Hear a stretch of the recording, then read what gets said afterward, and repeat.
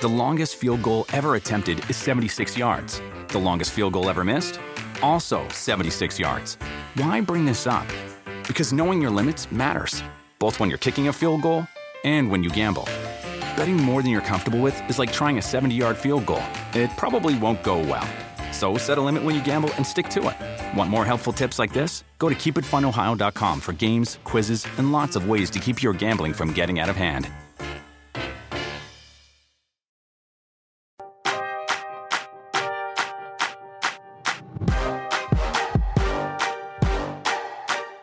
All right, there we go. Welcome to another edition of Roundball Stew. I am your host today, Jared Johnson, subbing in for the great Matt Strout, and I am joined today by Noah Rubin. So it's draft guide season, y'all. Not for purchasing it, but for putting it together. I've spent the past few weeks writing about 30 pages of player news and notes, and today I just kind of wanted to highlight some of the takeaways that both Noah and I have found while going through all this data. So let's get right into it. Let's start in Chicago. I want to talk about Lonzo Ball, who was a top 30 player on a per game basis last year. 13 points, 5.4 rebounds, 5.1 assists, 3.1 triples, 1.8 steals, 0.9 blocks, and just 2.3 turnovers per game. However, he only made it through 35 games. And the way he went down last year was particularly concerning to me because he had an arthroscopic knee procedure, which is like typically the least invasive kind of surgery. Typically, guys get back, 4 to 8 weeks. He was given a 6 to 8 week timetable. And there's been reports this offseason, 6 months past surgery, that he might not be ready for the start of the year. Now, this is a guy that we all know, he's a stud when he's out there. He's a fantasy stud. There's no denying that. But his ability to stay on the floor has just been a serious issue throughout his career. He's only had really one healthy season, and only twice in 5 years in the league has he been available for every game in March. Not good for fantasy hoops. So when I was putting this together, I was pretty low on him. And then I checked the Yahoo ranks. Now, the Yahoo ranks could change between now and as we approach the draft season. But he's 55, Noah. He's ranked 55. That is very little of a discount. I understand that he was a top 30 player. Was he really, though? Was he really? And I don't know. Just if his rank is 55, I don't think I'm interested. I don't think I'm interested this year. How do you feel about Mr. Lonzo Ball? Yeah, at 55, that's just insane to me. I can't imagine taking him that early or even within the few rounds after, just because of the way that the knee has progressed, or really not progressed over the course of the summer. We finally got an update about a month ago that actually used the word, hey, the knee is progressing. Before that, it was, we have no idea why, but it's just not getting better. So that 6 to 8 week timetable you mentioned, it's laughable at this point. He's phenomenal when he's out there, and he fits in really well with Chicago and what they want to do. But is he going to be out there? We have no idea. Yeah. And maybe we'll get more clarity as we get to training camp and stuff. But if he's at all limited at training camp, that's going to be extremely concerning for me. This is a surgery that happened a really long time ago at this point. He should be fine. I kind of wanted, so because of this, I like Alex Caruso as a late round target. He's had trouble staying healthy too, but this is a guy that you can get in the late round. Have you ever really delved into Ayo Dosunmu? Because I was really low on him when I was writing his outlook, just because of all the stuff that's going on.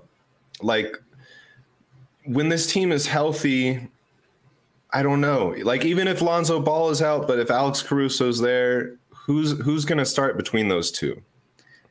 The crazy thing is it could end up being Goran Dragic, because I think that's true. So who knows what Chicago opts to do? Caruso and Dosunmu both are excellent defenders, so they'll be on the floor, but it just depends on how much, because Lonzo Ball's also a really good defender. So for Chicago, they're in a great spot because whoever's healthy is going to be able to play defense really well, and they have plenty of scoring, obviously, in other areas. But who they end up starting with, I don't know. But I do really like Dosunmu. There was the quote, I think, from Kendall Gill, where he said that he just improves every single season, and he's been watching him since he was playing AAU. So could definitely see him continuing to progress. How much more? I don't know. Is it enough to start at point guard if Lonzo's out? I guess we'll just have to see. Maybe hopefully by training camp, we'll kind of see how that plays out. Yeah. That was the blurb that caught my eye. I was like, oof, maybe I shouldn't be so low on this guy. I mean, he did show flashes. It's just like, he showed flashes when everyone was hurt. And, as low as I am on Lonzo, I don't think he's going to miss the entire season. He'll be back at some point. Shouldn't. And like once that happens, how valuable is someone like Caruso or Ayo going to be? So that's Chicago. So let's head on down to Los Angeles. I believe that you brought up Norman Powell, so I will just go ahead and toss the mic to you and let you set that one up. Yeah, Norman Powell is really interesting. Really, the whole Clippers team is just because they're very deep and they have multiple guys at every position that can really score or just do a lot of different things. Last season, I believe in 9-cat, Norman Powell was a top 100 guy and has been for the past 3 seasons. The last time he wasn't was, I believe, the season that Kawhi Leonard was in Toronto, and he just didn't see as many minutes, as many shots. And now he's back playing with Kawhi again and Paul George and a bunch of other guys that can score. So while he's probably, just looking really quickly at the depth chart, he's probably the 3rd best scoring option in my opinion. Yeah. So he'll still get shots, but it's got to be how many is he really getting? Because the last season Kawhi was there, he got about 7 shots a game. And then last season he was shooting 13 shots a game. So what kind of role he has will just be interesting to see. Does he start? Do they bring him off the bench? Because they have also Terrence Mann and Luke Kennard at shooting guard too. So we'll have to see. We may not even know until a few games in exactly what his role looks like, but it'll be interesting to see exactly how Tyronn Lue uses all this talent that he has. Yeah. Norman Powell, I mean, he used to be kind of a darling, and I think he's turned out a little bit boring. For me, it's kind of like, can he average over a steal per game? Because he did it once. He averaged 1.2. Can he do 1.2 again? He was at, I think, the past handful of years. I think it was 0.9 in the limited games with the Clippers last year. I know that he can score upwards of 15 points. I know that he can hit 3-pointers. I think he can do that efficiently. But he's going to give you like 2 dimes, not that many rebounds. And so for me, it's really, can he average more than a steal per game? And if he can't, then he's basically just a top 100 player. And there's nothing wrong with taking a top 100 player when you get to the 100 range. But, I feel like there's not a lot of upside to Norman Powell. It would be entirely based on Paul George and Kawhi Leonard continuing to not stay healthy, which it is the Clippers. Right. And with their injury luck the past few seasons, it wouldn't be shocking, but it's looking right now, if everybody stays healthy, it's not that Norman Powell's going to be bad. He's just not going to get the opportunities that he has the past couple seasons. Right. Yeah, I agree with that. And then you also had Ivica Zubac. Yeah. Same thing with Tyronn Lue last season. It's how much is he going to play? He played 24.4 minutes per game with Isaiah Hartenstein playing about 18 a game. There was multiple games where it'd be Zubac would play 23 minutes, Hartenstein would play 18, and then even when they had Serge Ibaka, he'd play 7. Like, they wouldn't really play them together. But if you look at the Clippers roster right now, the only other center is Moses Brown, and he's, I believe, just on a training camp contract. Like, he's not even fully guaranteed a roster spot, which he could still end up getting it. But does that mean Zubac ends up getting north of 30 minutes a game? If he can get that, I mean, that's a double-double, a block and a half, efficient shooting. That's much better than he has been, and it's a very solid asset. Yeah, for Zubac, I understand like the allure of 30 minutes. I'm not sure Zubac can get 30 minutes consistently. Like, if you look at the games where he did get 30 minutes, is when they were going against like traditional centers. So even if those guys aren't there, I'm not sure that means he's getting 30 minutes. Right. And can he average like one block a game? Can he average a little bit more than one block a game? Yeah. Then I'd be really interested. But I don't know. I'm just like kind of just like the lumbering center kind of thing. It's just how long can you have him on the floor, especially when you're going up against the small ball teams, because you can kind of pick them apart. But, you're right. Like Moses Brown being there. There's also Bob Covington, who's going to get some center minutes. But still, I think that he's kind of a late round guy. He's if you're in the late rounds and you need a big, he's certainly someone that could be there. He could definitely improve a little bit on his numbers from last year.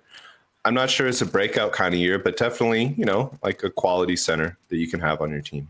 Yeah, and you mentioned Covington. They'll probably try some small ball lineups with him, maybe even with Nick Batum. Who knows what Lou will do? I mean, he's a great coach. We'll try those lineups just to see if they work. So yeah, it may not be north of 30 minutes a game, but should be more than 24, which he was 10.3 points, 8.5 rebounds, and a block a game in 24 minutes. So if it can get a few extra, probably bumps up his value a little bit. Can he bump up that to 1.5 blocks? That's what I would love to see. 1.5 Fingers blocks. Crossed. We'll see. Let's stick in LA. Mr. Lonnie Walker, who joined the Lakers this summer. Yeah. Last season, we saw a very similar situation with LA signing a young shooting guard who just couldn't really figure it out with the team that drafted him in Malik Monk, signed a 1-year deal with the Lakers and had the best season of his career. And Lonnie Walker, I believe Malik Monk hadn't been a top 200 guy before that, but was top 150 last season. Mm-hmm. So can Lonnie Walker make that same jump in a similar role?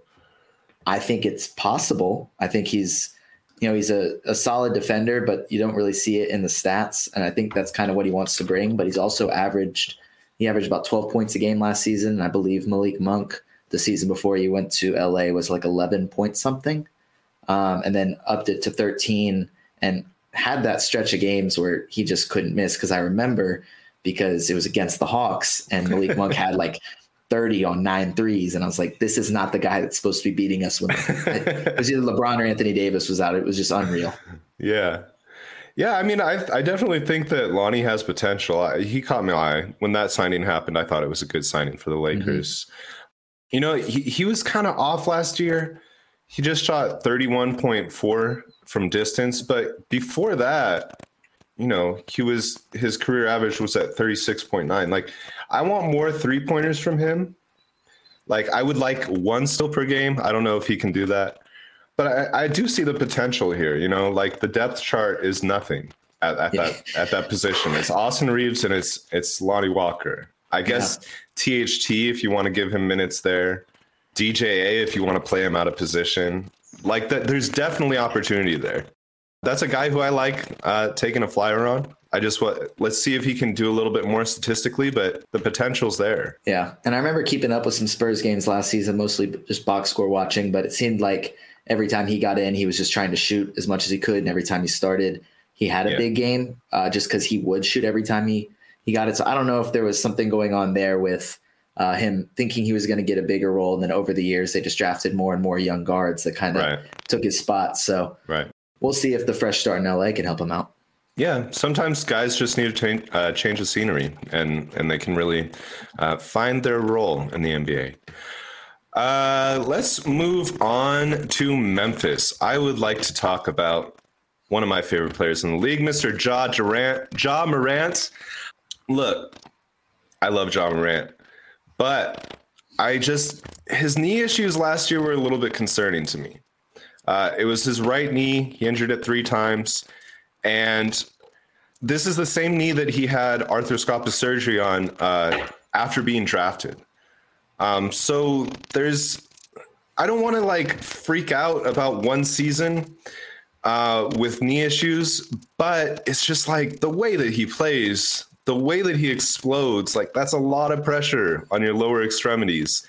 And, the year before it was an ankle injury. And yes, he does tend to recover from this stuff way quicker than you'd anticipate. but like 3 times in one season. His season ended with a right knee bone bruise, I believe. So you take all that into account, and then you look at his Yahoo rank right now, which is 14. That's high, man. That is.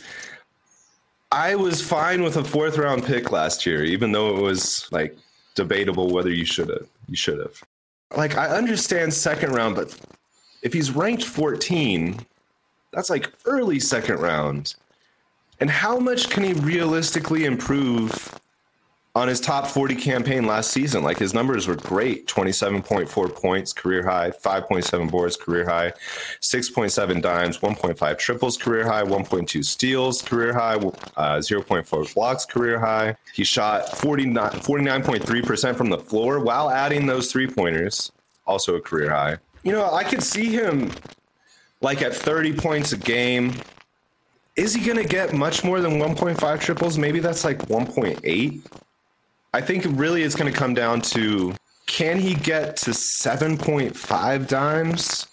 And can he get to like 1.5 steals? That's the only way you could really justify.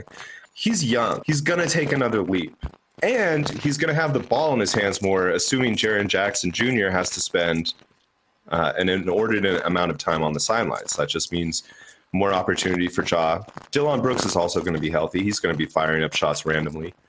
So I don't know. I don't know if like a high 2nd round pick. How do you feel about that for King Ja? Man, it's high. I mean, it's high, especially, I mean, you mentioned the knee injuries. It's concerning, especially when you look at how he plays, obviously. Right. It's so fun to watch, but it's just kind of scary for his long-term health. I mean, yeah, I'm sure everybody has already made the comparison of Derrick Rose and just watching him have an incredible season and then watching him tear his ACL, and then it just seemed like injury after injury. And obviously, we really hope that doesn't happen at Ja, but it's something. I pray that doesn't happen. Exactly, I don't want to hear ACL. Yeah, excuse me, apologies, but it's something that, you know, you have to consider, especially if you're taking him at 14 in the early 2nd. It's, do you want to spend that pick on a guy that, I mean, like you mentioned, he'd probably have to just really drop the turnovers, add to the steals, the threes, a few extra assists.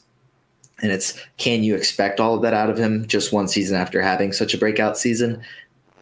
I don't know. It's a lot to ask. And I don't know if he's able to make a leap to warrant being 14 and early 2nd. I just don't see it. So I touched a little bit on Jaren Jackson Jr., but he's dealing with a stress fracture in his foot.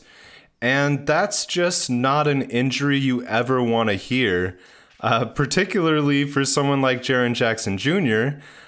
With such a checkered injury history.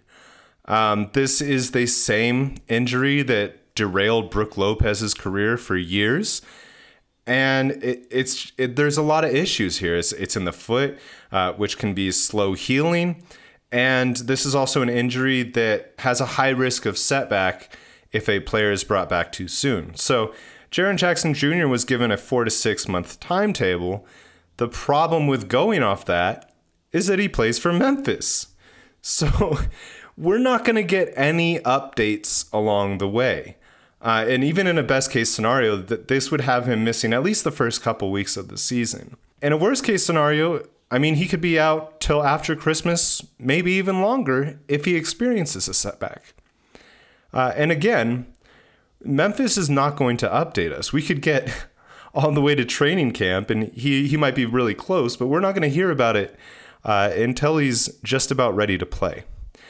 So I think with him being out indefinitely, essentially, Brandon Clarke is the obvious name that comes to mind.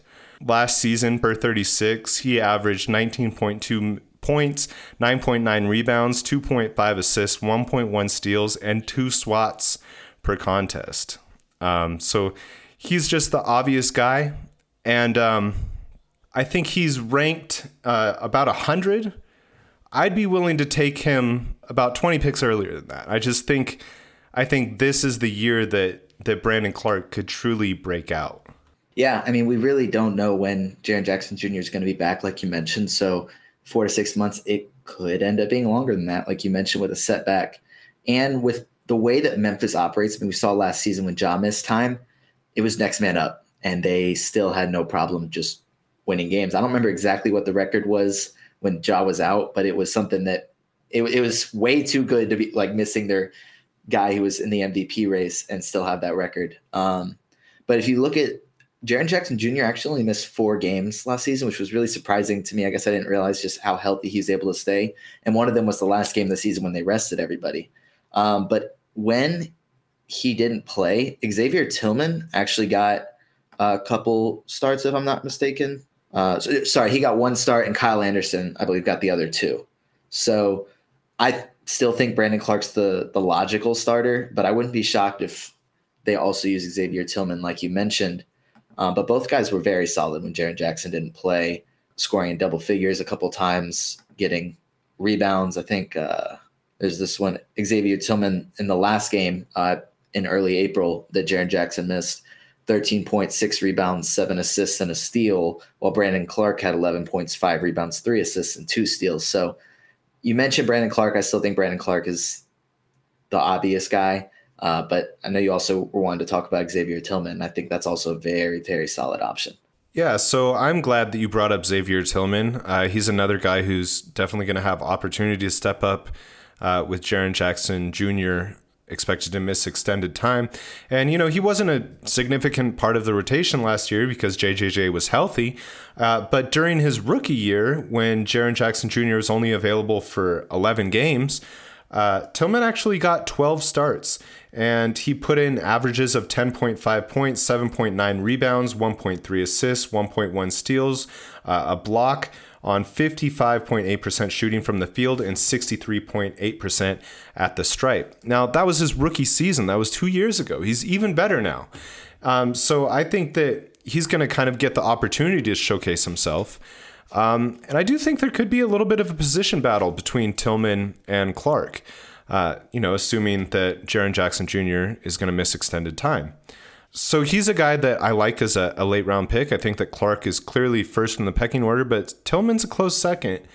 And I also have my eye on guys like Santi Aldama, even the rookie David Roddy. All of these young forwards, all these young bigs in Memphis, they're going to have an opportunity to shine while JJJ is out. Yeah, and also Kenny Lofton Jr., the other rookie, who was really exciting during Summer League and I believe in the draft combine as well. He could also be a good fill-in as well. And then even after Jaren Jackson Jr.'s back, like you mentioned, they don't want to see any setbacks or re-entries, so they could still be valuable after that. Yeah, so the only problem with Kenny Lofton Jr. is that he's on a 2-way contract. So that means he's going to be limited to a maximum of 50 games. And just 2-way players rarely make an impact in fantasy hoops, particularly 2-way players on playoff teams.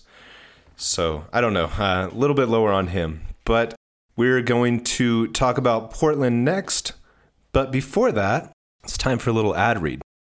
Just a reminder, if you don't have the NBC Sports Predictor app powered by PointsBet, go ahead and download it now. The contests are free and easy to play, and you have a shot to win thousands by predicting what will happen in Major League Baseball, on the PGA Tour, and NASCAR circuit. We also have a special contest on Tuesdays and Thursdays called Battle of the Bets, where you can agree or disagree with our experts for a shot to win some cash. All right, moving on to Portland. So when I was writing up Josh Hart, I just kind of wrote him up. Didn't look at his Yahoo rank or anything. And, when he got to Portland last season, a tanking Portland team that was without Simons, Nurkic, and Damian Lillard, he went off. He scored 19.9 points per game. 5.4 rebounds, 4.3 assists, 2.4 triples, 1.2 steals, and 2.5 turnovers per game. Now, small sample size, it was just 13 games. Again, all the stars were out. But, he kind of showed what he's capable of in an ideal situation. And through the year as a whole, even playing a backup role in New Orleans, partnering with the starting role in Portland, he was a top 75 player. So I feel like that's his floor. And he's currently ranked in Yahoo at 142. So that means, this is a guy who, in my opinion, has a fairly safe top 75 floor. Now, of course, I'm not expecting him to average 19.9 points per game with everyone on that team healthy, but Josh Hart is a guy who's kind of capable of doing everything, a little bit of everything without hurting you in any one spot. The rankings could change between now and by the time we get to, actual fantasy drafts, but it kind of seems like you're going to be able to get him with a late round pick, if not a last round pick. Now, I love that for a guy with top 75 floor and possibly top 50 upside. So, he's a guy that I really like. Yeah, no, 100%. He won't score as much as he did, like you mentioned, towards the end of last season, just because Dame, Anthony Simons, they'll be back and ready to shoot the ball. But Josh Hart's game has never been just scoring. It's always been everything. He's a glue guy. He just kind of fills whatever roles needed. He's a guy you love to have on your team, but he's also a guy that you probably want on your fantasy team just because he wears so many hats. If Dame is out and they need him to score, he can do that. If they need him, as a defender, a facilitator, he's a great rebounder for a guard. I think he's a guy that, like you mentioned, if you can get him in the last round, for sure. If you need to get him a few rounds before that, go ahead and I'd say go for it. Because like you mentioned, top 75 floor. Reese's peanut butter cups are the greatest, but let me play devil's advocate here. Let's see. So, no, that's a good thing. That's definitely not a problem. Reese's, you did it. You stumped this charming devil. The longest field goal ever attempted is 76 yards. The longest field goal ever missed? Also 76 yards. Why bring this up? Because knowing your limits matters, both when you're kicking a field goal and when you gamble. Betting more than you're comfortable with is like trying a 70-yard field goal. It probably won't go well. So set a limit when you gamble and stick to it. Want more helpful tips like this? Go to keepitfunohio.com for games, quizzes, and lots of ways to keep your gambling from getting out of hand. Do you want a beautiful lawn? Enter TruGreen, the easiest way to get a great lawn. Just water and mow, and they'll do the rest. Weed control, fertilization, aeration, and more. TruGreen is the official lawn care treatment provider of the PGA Tour, and they have a verified best price, which guarantees you the lowest price with no compromise on quality. You do you. Let TruGreen do your lawn care. Visit TruGreen.com, TruGreen.com, to get the best lawn at the best price with the best people. Guaranteed. I mean, if he can go even higher than that, that's kind of crazy. Yeah, and like you said, he's stepping into CJ McCollum's role. CJ McCollum had a very important role on this Portland team. So, I'm not worried about him suddenly falling off a cliff with Damian Lillard back. I mean, they paid him $100 million this offseason. They're expecting him to be a key piece to this team. So, yeah. Not worried about Simons. I think that he'll be a fun guy to roster this upcoming season. Moving along to Houston, I believe you had a point guard you wanted to touch on. Yeah, the point guard for Houston, Kevin Porter Jr. Now that they let Dennis Schroeder go, I don't even think Schroeder signed anywhere, but I can basically guarantee that they're not going to bring him back. So this is KPJ's team to run. He's fighting for a contract at this point, like playing for a contract. He doesn't, I believe if he doesn't get some sort of extension, he can be a restricted free agent or get a qualifying offer next summer. So he's going to want to try and prove that he deserves to be the point guard long-term. And over the final month of the season, I believe he was a top 50 guy in 9-cat. So, obviously with teams practically tanking and just resting guys, Houston never really did that, which was very encouraging. If you're going to take Houston guys that down the stretch, they weren't like, let's improve our lottery odds. Like, let's bench these guys. They did it the right way and still had the best odds. They still had the worst record in the league. So there's no real competition for him. Ty Washington, they just drafted, but I mean, KPJ would have to be very, very bad to start the season for them to just hand the keys to Ty right off the bat. So I'm not saying he's going to be a top 50 guy, but he definitely has the potential to be better than his rank, which I don't know off the top of my head if you have it. I'm looking at KPJ's stats over the final month of last season. And honestly, they're surprising me. 20.4 points, 5.4 boards, 6.6 dimes, a steal, 0.6 blocks. And here's the things that sticks out to me. 44.2% shooting from the floor, 80% at the stripe, and just 2.6 turnovers per game. The thing with KPJ is it's always like, can you not kill me in 3 categories? Can you not kill me in field goal, free throw, and turnovers? And I mean, it looks like the answer to that is yes. It's a small sample size. And, I wouldn't expect him to suddenly become a 45%-ish shooter for an entire season. But in head-to-head leagues, you can kind of take the good with the bad a little bit easier. So yeah, that's interesting to me. He was a little bit off my radar, but I think I'm coming around a little bit to KPJ, looking at those last month stats. And I do think it's important that he's in a contract year because, he's clearly not a max contract player. So he's going to have to show to teams, can he be a starting point guard? And, exactly how much is he worth? So, yeah, I think that's certainly an interesting name there. But to close us out today, I think that you would like to talk about one of my personal favorite players. We're going to head to Indiana, and we are going to talk about Mr. Isaiah Jackson. Yeah, I'm sure you already know all the stats. Any stat I bring up about Isaiah Jackson, I'm sure you already have. But one of my favorite stats to look at, especially with guys that just don't get a ton of playing time, is the per 36 stats. Last season per 36, he averaged 19.8 points, 9.9 rebounds, 1.7 steals, and 3.5 blocks. Unfortunately, I believe with that, it was also 6.1 fouls. So it's pretty much off the table that he'd be able to actually play that much, especially with the other bigs they have there. And just being a young team, not really competing, they probably won't play anybody 36 minutes a game. But the potential is definitely there. We talked about Jaren Jackson Jr. earlier. Obviously, Isaiah Jackson doesn't have quite the hype level of being a top 5 pick, but he seems like a guy to me that has all the fantasy potential in the world, especially as a shot blocker. He just can't stay out of foul trouble. Yeah, I mean, that's something that young bigs tend to struggle with, but I'm pretty confident that he'll be able to turn it around. I'm pretty much 100% in on Isaiah Jackson. And looking at his Yahoo rank of 340-something, it's pretty obvious that you're going to be able to get him with a last-round pick. And I think that is an incredibly enticing last-round pick. So that's all we got for you today. Noah, I appreciate you joining me on the pod. We'll go ahead and wrap this up, and we will see y'all next Friday. Adios.